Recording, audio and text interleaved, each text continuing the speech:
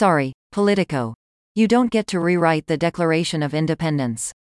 Commentary. Politico reporter Heidi Perzabilla, a finalist for journalism's Pulitzer Prize, thinks she knows the Christian faith better than practicing Christians, and, for that matter, the Declaration of Independence.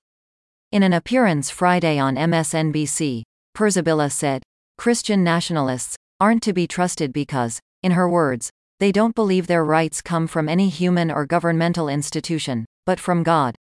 Here is what Perzabilla, a national investigative correspondent for Politico who was a Pulitzer finalist in 2023 for Supreme Court reporting, said.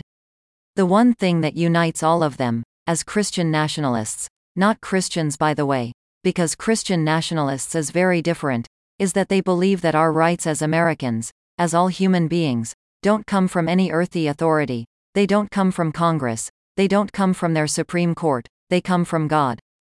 Well, news flash, Heidi. Most, if not all, traditional Christians believe that our rights come from God, not from any other entity or human or government institution. But let's take this a step further.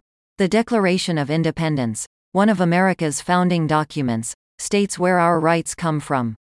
The second sentence reads, "We hold these truths to be self-evident, that all men are created equal, that they are endowed by their Creator with certain unalienable rights, that among these are life, liberty and the pursuit of happiness." It couldn't be plainer. Our rights don't come from people, politicians, social credit systems, or talking heads attempting to rewrite history. They come from God. Somehow, our founders had the wisdom and foresight to know that this truth would be questioned again and again. So much so that they thought it was critical to make it the subject of the second sentence of the document declaring the United States of America to be an independent country. Yes, Benjamin Franklin's writings questioned the divinity of Christ. But about a month before he died, Franklin wrote in a March 1790 letter to theologian Ezra Stiles that it was a question I do not dogmatize upon, having never studied it, and I think it needless to busy myself with it now. He maintained that our rights and freedoms come from God.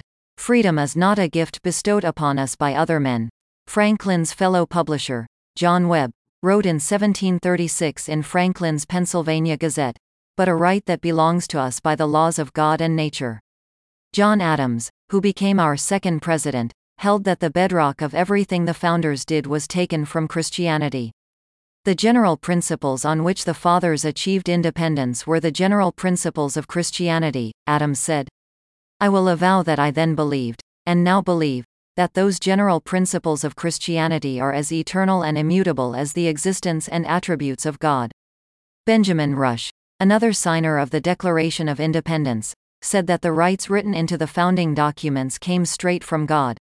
I do not believe that the Constitution was the offspring of inspiration, but I am as satisfied that it is as much the work of a divine providence as any of the miracles recorded in the Old and New Testament, Rush said. I honestly hope that Perzabilla made her gross mischaracterization out of ignorance. It is no secret that the debate over whether the United States was founded as a Christian nation is a hotly contested one, despite what the founders said in black and white, even Franklin, who wasn't entirely convinced of the divinity of Jesus Christ. But talking heads on TV don't get to define what Christians believe, let alone what the founding documents of our country say. We all know they are trying their best to rewrite American history. We absolutely cannot let them get away with rewriting our religion, too. Reprinted by permission from the Daily Signal, a publication of the Heritage Foundation.